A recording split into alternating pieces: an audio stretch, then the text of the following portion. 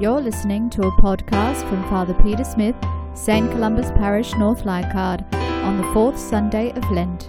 And now here's Father Peter.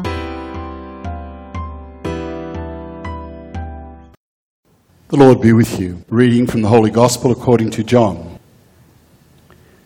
Jesus said to Nicodemus, "The Son of Man must be lifted up, as Moses lifted up the serpent in the desert, so that everyone who believes may have eternal life in him." Yes, God loved the world so much that he gave his only Son, so that everyone who believes in him may not be lost, but may have eternal life. For God sent his Son into the world, not to condemn the world, but so that through him the world might be saved. No one who believes in him will be condemned, but whoever refuses to believe is condemned already, because he has refused to believe in the name of God's only Son. On these grounds is sentence pronounced, that, though the light has come into the world, men have shown they preferred darkness to the light, because their deeds were evil. And indeed, everybody who does wrong hates the light and avoids it, for fear his actions should be exposed. But the man who lives by the truth comes out into the light, so that it may be plainly seen that what he does is done in God. The Gospel of the Lord. A little boy went with his parents to a cafe for lunch one day. The parents and the little boy sat looking at the menu. The boy couldn't read very well. The waitress came over and said, "And what would you like to order?" Mum placed her order, Dad placed his, and she turned to the little boy and said, "And what would you like?" He said, "I'll have a hot dog, please." Mum said, "He won't have a hot dog. He'll have the lamb with vegetables and potatoes." The waitress ignored Mum and said to the little boy, "And what kind of sauce would you like on your hot dog?" He said, "Tomato sauce, please." "Very well," said the waitress, and off she went. The little boy looked up at his parents and said, "Hey, she thought I was real." How often it is that children are perhaps sometimes ignored and brushed over in life.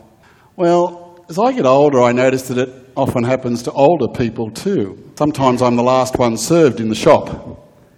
Many older people can feel invisible in our society. If you haven't experienced that, don't worry, one day you will. Perhaps it's because our society values those who are young and beautiful and often wealthy. And maybe in some sense that's not a bad thing. Maybe that's a part of Darwinian selection. But yet I think the challenge is to see each person as valued and important and special and prized. So I'd like you now to think for a moment about the people that you love most in the world, and how do you see them?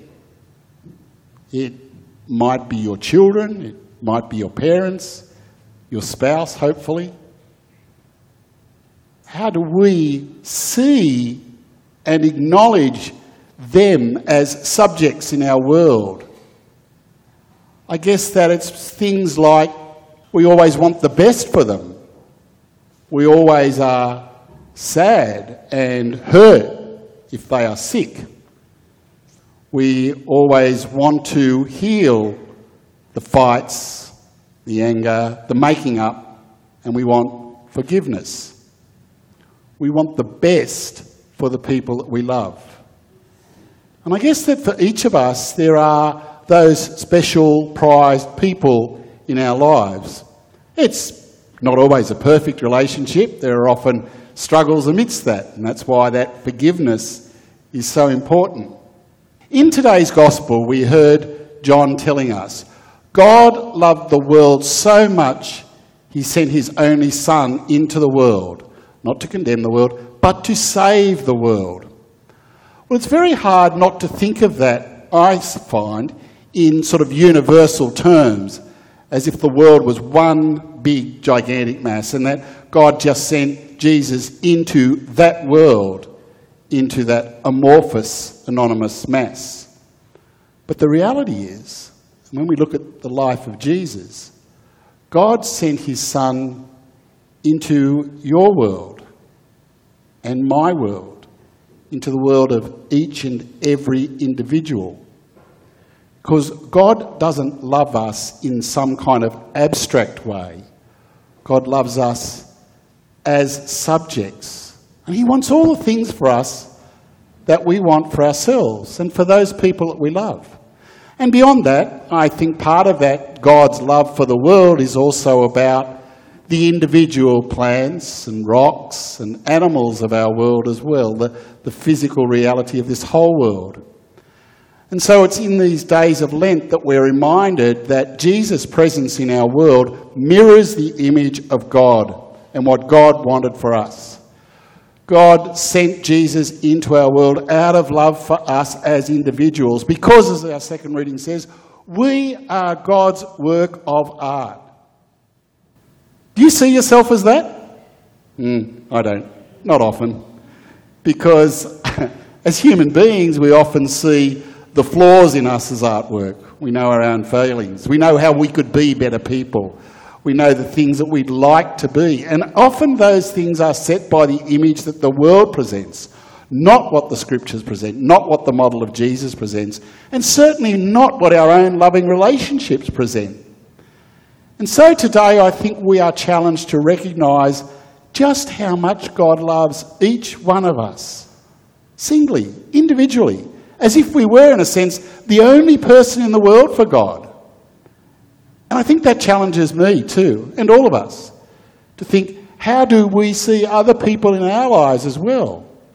Sure, the people that we love, those who are special and important and close to us, we battle through all of those struggles of relationships. But I think we're called to see that in all people, to recognise those who are invisible in our world, often the very young, usually not our own children, but other people's. Perhaps it's the aged, the people who can be invisible in our world. Somehow we have to break through the stereotypes that our world can present of those who are well off, young and beautiful. That's great. That's important. They're loved and special and prized as well too. But we need to see God's presence and love alive and active in all of our lives, as if we were the only person on this planet. Well, in a sense, for God, that's what we are.